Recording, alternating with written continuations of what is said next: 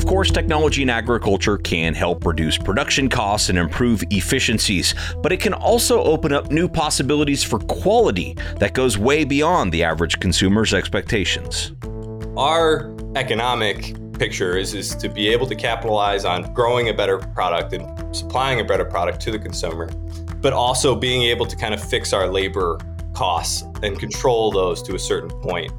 That's Casey Call, co-founder of Zordy, which I first thought was a robotics company focused on building robots for greenhouse agriculture. Well, it turns out they are that and more, using their own proprietary technology to build and operate their own greenhouse farms. Getting people access to this produce is kind of the key, right? When people start having our strawberries, they're like, oh, well, we get it now, right? And so getting more and more of this infrastructure built, getting more and more access to these things in stores, I think is the path that we're on. Their focus on quality, the customer experience, and the latest in technology really brings out some thought-provoking insights into the path forward. We're going to have to seek technology solutions. We're going to have to seek new ways of planting, harvesting, processing, and selling food to people if we want to maintain a good quality of life. Casey Call of Zordy on today's Future of Agriculture podcast. Well, hello, fellow Ag Nerd. Thanks so much for joining me. My name is Tim Hamrich, and every week, you and I get to hear from the founders, farmers, innovators, and investors, the people shaping the future of the ag industry. Well, I've got another great episode for you here today, but before we dive into that, I want to take just a moment to thank our quarterly presenting sponsor, which this quarter is SwapMaps. When you know more, you grow more. SwapMaps variable rate technology helps you understand the why of field variability and how to better manage it. Understanding soils is the core of a successful fertility program, and SwapMaps allows you to map, measure, and better manage your soils using data that accurately delineates areas with similar fertilizer response characteristics. Turn your data into actionable value with SwapMaps. They're your trusted variable rate provider on millions of acres with a 98% retention rate.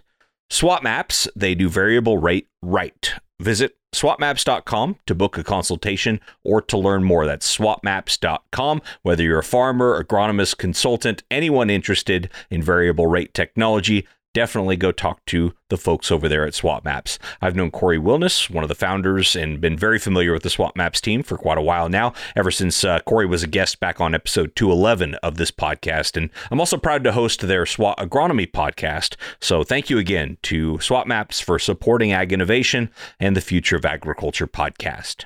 All right, back to today's featured conversation here with Casey Call of Zordy. Casey was born and raised on a fourth-generation family-owned vegetable and grain farm in New York State. After completing his degree in ag science at Cornell, he moved across the country to become the agronomist for Grimway Farms, Cal Organic, in the Central Valley of California. A lot of you might be familiar with Grimway Farms, one of the top two carrot producers in the nation, probably in the world, I would imagine. Earning his MBA on nights and weekends, he eventually went to work at ag management software company Granular, which was later acquired by DuPont, now Corteva. At that time, he moved on to become the head grower for Plenty, an indoor vertical farming company. And all these experiences led him to become the co-founder of Zordy, where he works alongside founder and CEO Dr. Gil-Woo Lee to more fully automate fruit and vegetable production in greenhouses. And as you're about to hear, Zordy acquires varieties from around the world, such as Korean and Japanese strawberries, to grow and manage them with a fleet of harvesting and scouting robots. They then market and sell those premium varieties through grocery store channels. This is a massive project that they've taken on, and really they've made significant progress in a short time. I'm impressed with how fast they're moving with all this. I really also respect Casey's perspective as one of the few people I can think of with firsthand growing experience on family farms, corporate farms, vertical farms, and greenhouse production systems. So it's interesting to see the ways he's combining this unique skill set. I'm going to drop into the conversation here where he's articulating how automation can lead to not just labor savings, but also a chance to unlock new levels of quality and a better customer experience.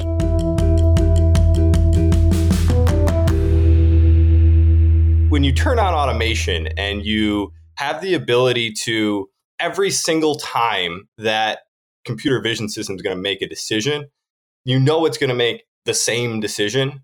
That's empowering in that you can start to say, okay, well, we're going to actually grow more selective varieties that require a little bit more care, but we can be guaranteed that we're going to capture all of their reward or yield, because that repeated process of robotic harvesting isn't going to lose anything in that final step. We don't even touch the berry itself. So softness, which is often a characteristic that comes with some of these better tasting varieties of strawberries, they're softer, they're sweeter, they have more acidity, there's more complexity to them. They're not as hardy, whereas a lot of the field varieties are grown for hardiness, such that they'll ship across the US and then sit on a display case, and you'll go up, because the first thing you do as a customer, right, is you pick through and you take the best ones, and any ones that have any bruising or anything, you don't really want those. So in our process, we're able to go in and say, we're going to get our spec of berry every single time. So yeah, using that empowerment, say, yeah, we're going to grow higher, more selective varieties that require a little bit more individual care. And if our traditional model had some of those being bruised or uncaptured, because of our automation system, because of the consistency of that, you can send it out there every day. It'll wait a day if it's not quite ripe, right? And that decision making in a human-based labor model is very difficult. And for those who haven't seen pictures or videos like I have, what we're talking about here is essentially like a rover that goes through the rows of the greenhouse and analyzes each berry and essentially kind of clips the stem just above the berry and puts it directly into a package. Does that sum it up, or am I missing a big element? No, you're right. There's another piece to it too, which is our monitoring fleet kind of precedes that harvesting and packing robot. So that the one you just described is the harvest and pack. So oftentimes in strawberry growing operations, that harvest and that pack step are split. So you have people that are just getting them off the plant, getting them into boxes, then we'll do some sorting and then put them into the final package that you receive as a consumer. Because, again, the robotics is going out there making very consistent decisions, and it's not ruining the fruit because we're cutting the stem. It's going directly from that decision-making point into the final packaging. So you're saving labor and time in that. The prequel to all of that is that there's a monitoring robot that does the exact same path in the greenhouse, crawls every single row, and it takes images. And our computer science team and vision team, along with our grow and production teams, we've done annotation, we've done, look for this, these are the indicators, things like that. And so that whole program we call Auto Grower gives us information and feedback about what's happening on a plant by plant basis across the greenhouse. For example, right, we just started getting into flowering. And in a normal greenhouse, you have to walk those rows and you have to create a mental model of, okay, so where are we at with flower emergence? When do I introduce my bees, right? I don't want to introduce too early. I don't want to have them starve. And I don't want to go too late and have pollination issues. How many bees do I incorporate? Because if I put too many, they'll have competition over the flowers and we'll get issues. So you're trying to answer that question as a grower, right? Well, in our program, we have pictures that are being taken of every single plant across the greenhouse. And then those images are being crawled for flowers. So I can get an exact flower count by row, by bay. And so I know exactly to a quantifiable number what percent emergence I have across my greenhouse. Very easy to make a straight line decision once you have some of those metrics, right? That's just one example of kind of what happens there. But yeah, the monitoring robot is charged with kind of helping us make better growing decisions.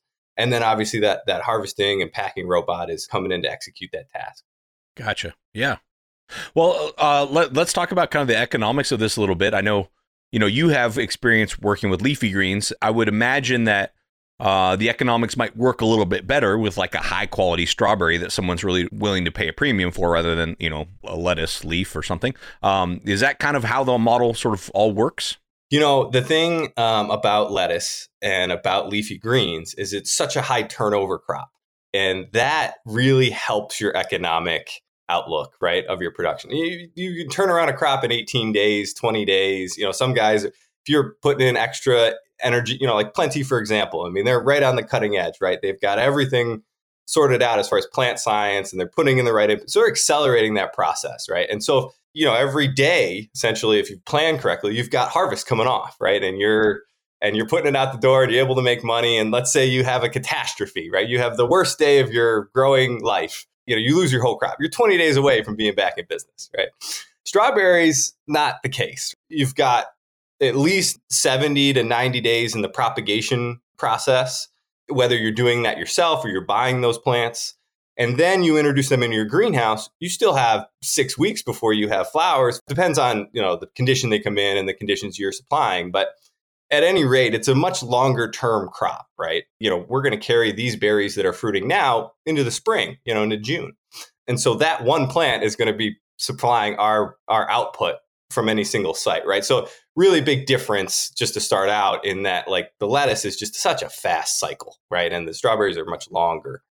That being said, yeah, I mean, the price per pound that we're able to charge for not premium grown, but in a controlled environment, they don't have some of the deformities or issues that may come up in the field grown berries, right? If they're resting on the ground as opposed to hanging in free space, they look perfect. Like in a gutter situation in a greenhouse, they're hanging down, right? They look great. They're forming completely. If they're grown on the ground or outdoors, there may be deformities from the ground or any, issues with rain or things like that. So you end up with a higher quality product. And, our economic picture is to be able to capitalize on growing a better product and supplying a better product to the consumer, but also being able to kind of fix our labor costs and control those to a certain point. And that really helps our economic outlook. Yeah.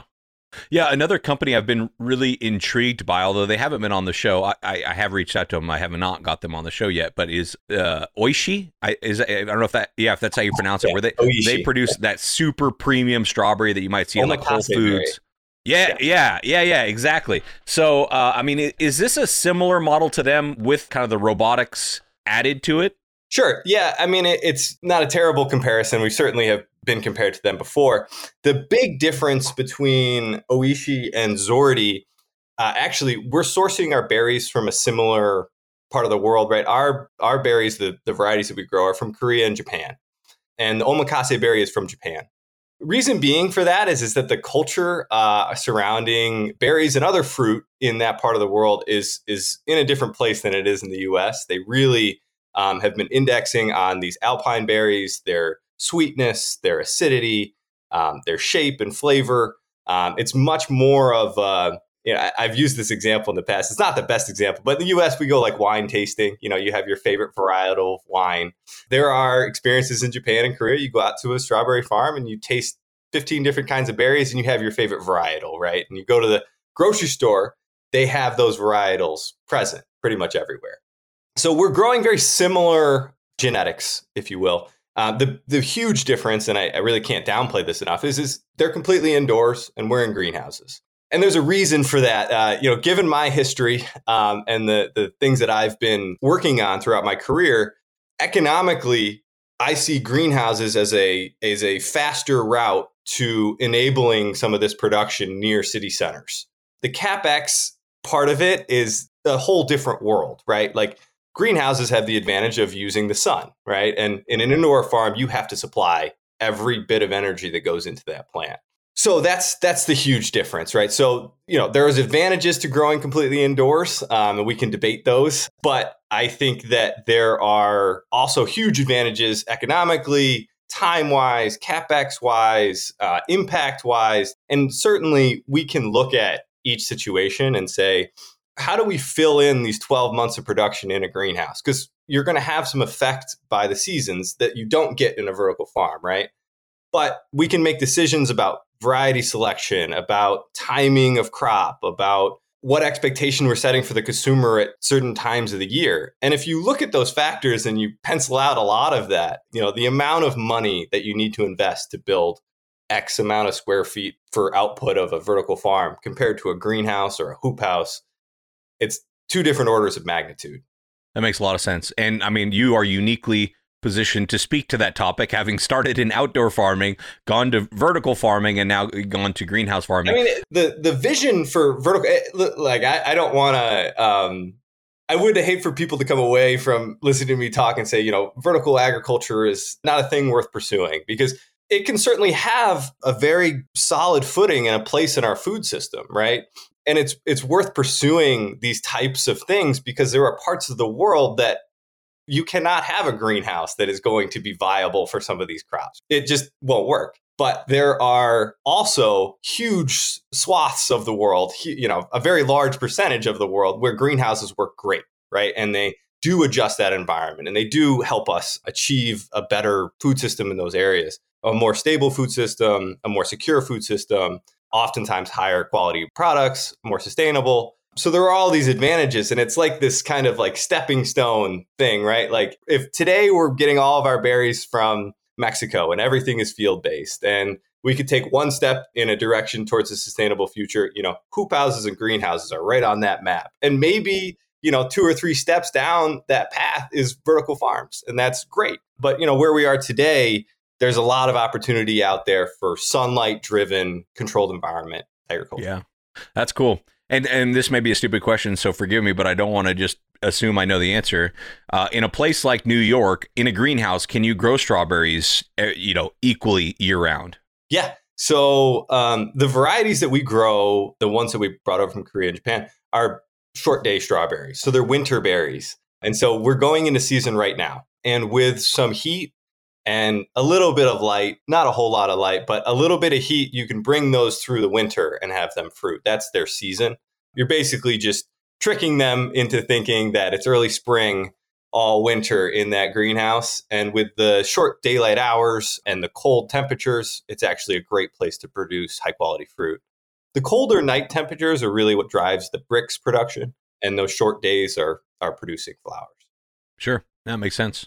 Well, now, what about kind of the marketing of the products itself? I mean, it seems like there's a lot of difficult components here. You got the robotics, you've got the growing, but you've also got like, who's going to buy these things once they're ready to go? How was that process for you all? We've been on shelf for 2 years. So the first year, we just wanted to see if anybody was interested. We flew these berries in and we put them in test samples and sent them out to shelves and high-end retailers in New York City. And we couldn't keep them on the shelf. People loved them. So we knew we were onto something, but let's take the next step and actually get a larger quantity. So if they're on the shelf every week at some volume, do they still move at the same pace? We had a 3-day buyback program last year with a number of our retailers where after 3 days, if you don't sell it, we'll buy it back from you.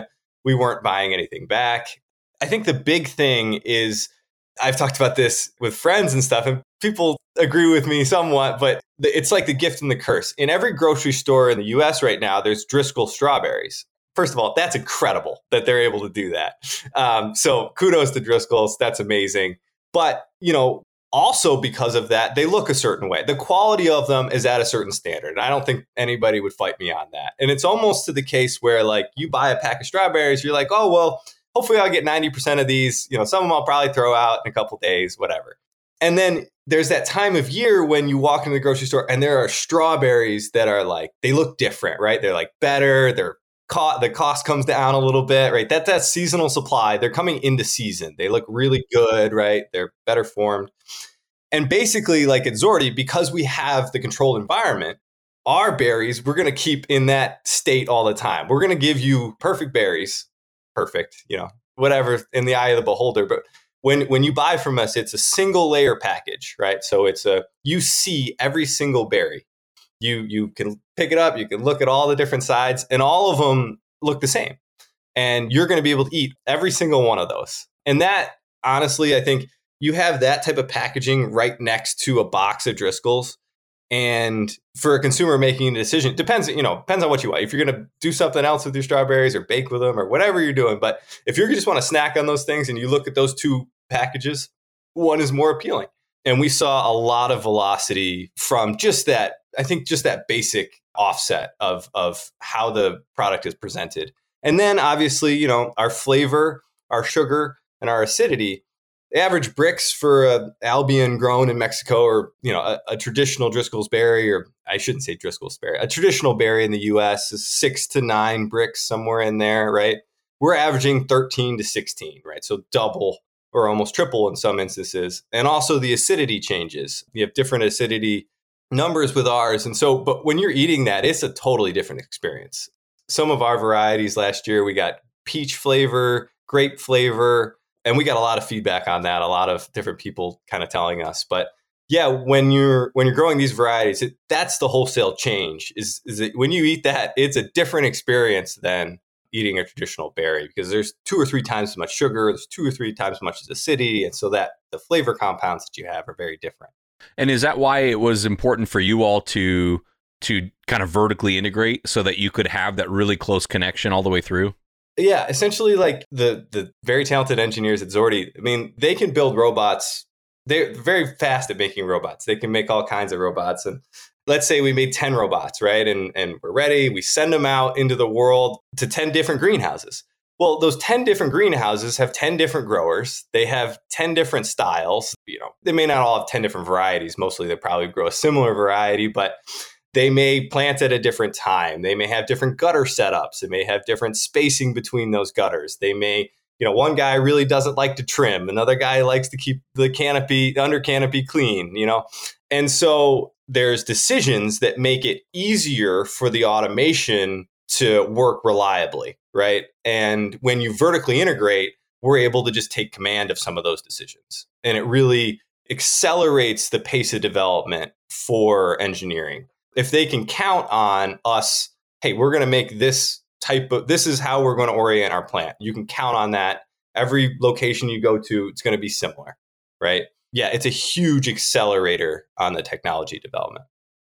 That's really cool. And so obviously strawberries is the focus right now.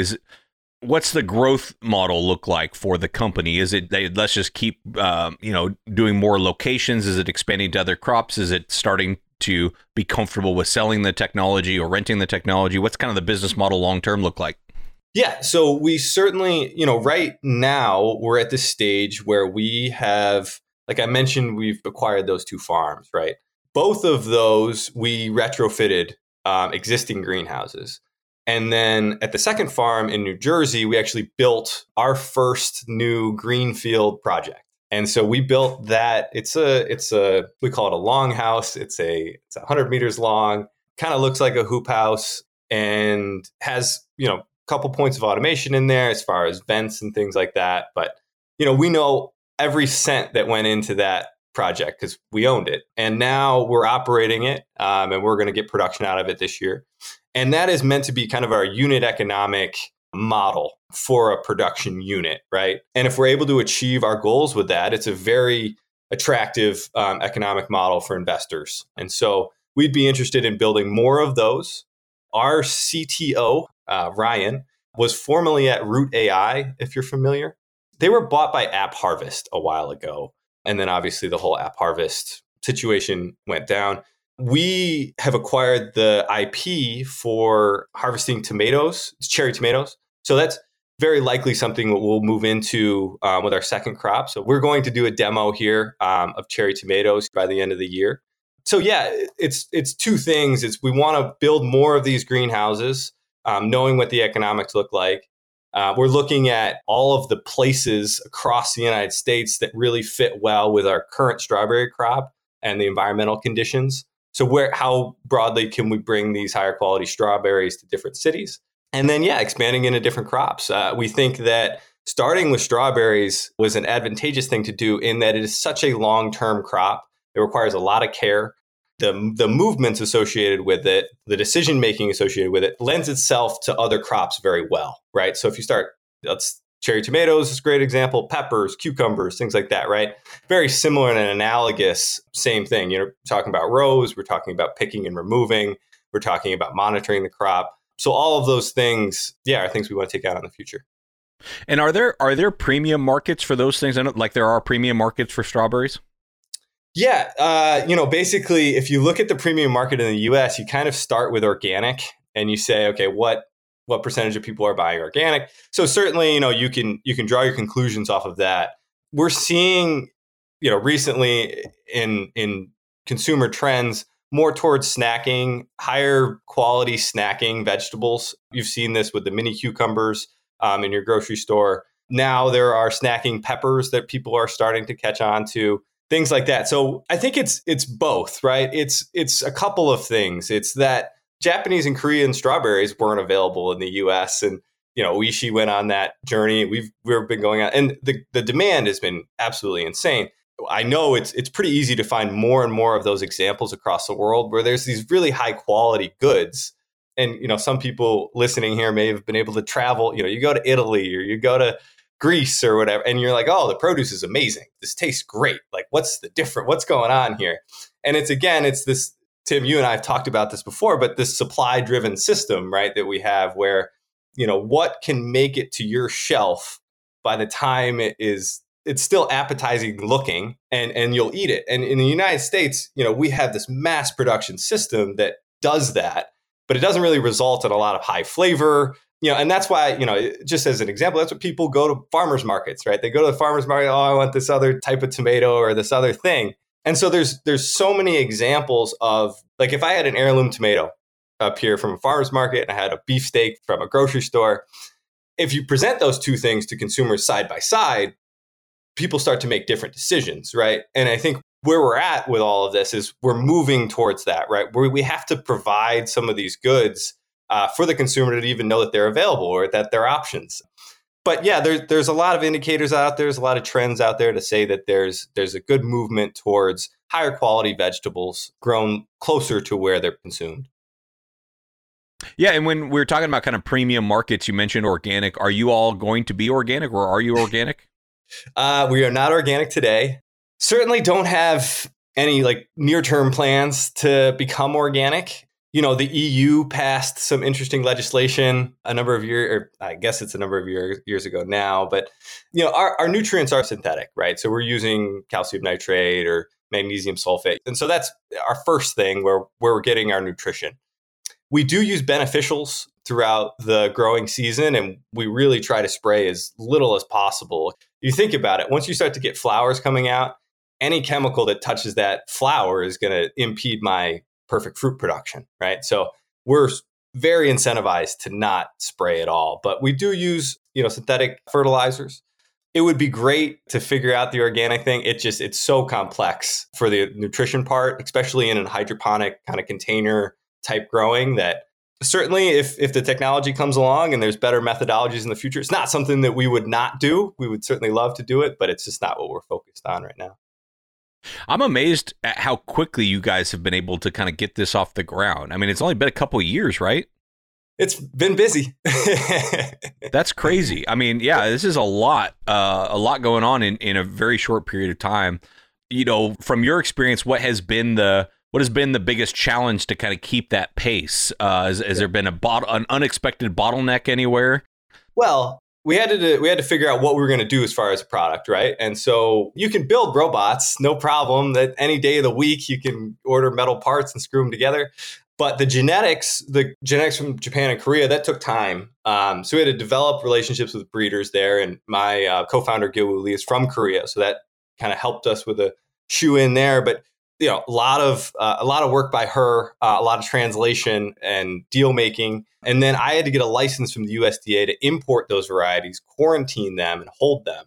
And so we started with 100 plants. So you have to go from 100 plants to now we're at 30,000, right? So you've got to do increases every year. And then, ours are short day strawberries, right? So they're only available when we can get the conditions right, when it's colder and the days are getting shorter and we can induce that flowering state. Otherwise, it's just a vegetative plant. It'll just grow leaves and stuff like that. So yeah, working on that schedule is challenging while also having an engineering team that needs harvest opportunities to get better every day, right? The only way it's going to get better is if it's out there doing its thing, or if we can test and try.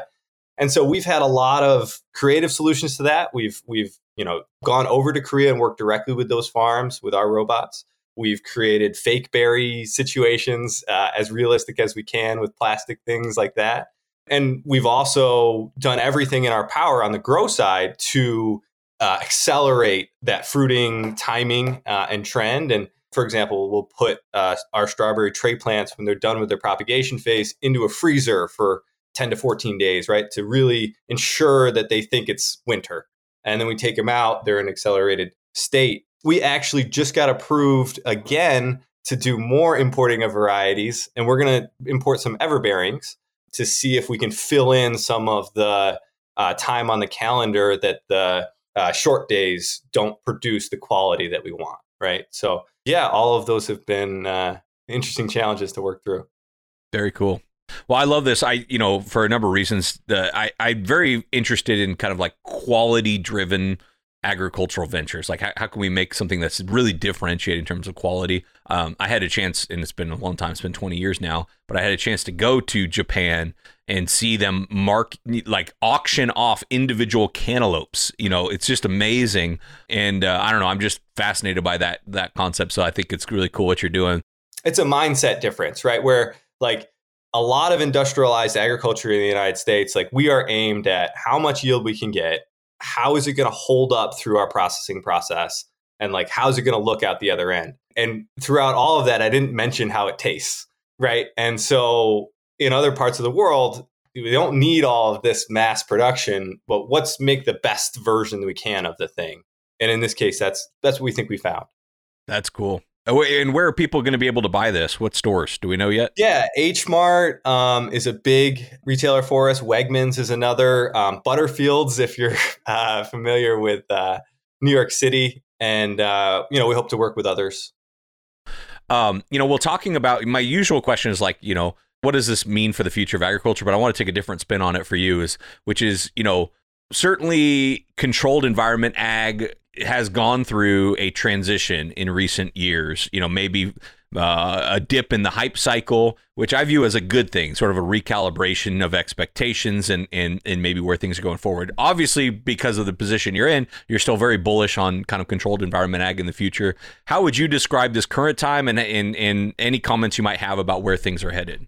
I think about this a lot. I think that hopefully this isn't too abstract of an example for you, but for example, my family's been farming for over 100 years. And when my grandfather was harvesting wheat, he didn't use a combine. And then when my dad's harvesting wheat, he does, right? And it doesn't make him any less of a farmer. Actually, it makes him more efficient and able to produce at a higher rate, a higher quality, all these things. And I kind of view where we're at in production ag as, it's just really kind of a continuum. Like we're going to continue to try these things, and some things will work and some things won't. But we have to continue to try to improve our food systems. I think, more and more these days, people are aware of the industrialized food system, the fact that we have so many things that come from such a concentrated area, and they take up so many food miles and they go here and there. And the model where you have every vegetable available to you every day of the year, it's incredible as far as an abundance thing. But it's also, I think we have to start looking at it more critically about what do people actually want to eat and when do they want to eat it, and at what quality can we provide them? And as climate change, discussions heat up, and as labor dynamic discussions heat up, and the cost of labor per hour, all of these things come up and up, we're going to have to seek technology solutions. We're going to have to seek new ways of planting, harvesting, processing, and selling food to people if we want to maintain a good quality of life. And yeah, I think that there's just so many decisions all along that path that technology can benefit and can really change the game on. So I don't know if I answered your question very well, but I started talking. Well, no, I think, yeah, my takeaway from that is that we have to keep trying, right? Some things are going to work and some things are not going to work. Nobody's going to say our food system is perfect. So obviously we need to keep working on it. No, and I think, with vertical farms, I think nobody really knew what the ceiling was. We're like, oh, well, there's this idea where if we control all the conditions, we can get whatever yield we want. And we're just learning more about the realities of that as it comes to bear, right? And we're looking at what does that mean economically? And again, there's certain situations where that makes a whole lot of sense, because you can't put a greenhouse in Abu Dhabi and have it produce the same way it does in New York. It's a different place. So we have to be more holistic about how we think about how we're going to produce from a food ecosystem standpoint. And I think that we're still in the early innings for controlled environmental ag in the United States. We're like less than 1%. If you look at, some of the food systems in Europe, they're way beyond us. But the more and more that food security comes into challenge, you see it every year where there's a breakout of listeria, or there's a drought in Southern California, so we don't have prices for food go up. The incidence rate of that is pushing people more and more towards these more controlled and reliable solutions. And I think that getting people access to this produce is kind of the key, right? When people start having our strawberries, they're like, oh, well, we get it now, right? And so getting more and more of this infrastructure built, getting more and more access to these things in stores, I think is the path that we're on. All right, well, that is going to do it for today's episode. Thank you so much to Casey Call for being on the show. Really, really interesting to hear what they're doing at Zordi. You can learn more on their website, which is just zordi.com. It's ZORDI. Of course, I will link that in the show notes as well. Check out their website. If you live near those stores that he mentioned, go support them by buying some of their products at the store and let me know how it goes. I would love to see tags on social media of you buying some Zordi strawberries. And of course, I'm sure Casey would love to hear from you directly on LinkedIn or on social media if you'd like to learn more about the work Zordi is doing. Thanks as well to Swap Maps for being our quarterly presenting sponsor this quarter. And last but certainly not least, thank you for your time and your attention. I never, ever, ever take it lightly. I'll be back next week with another story of ag innovation.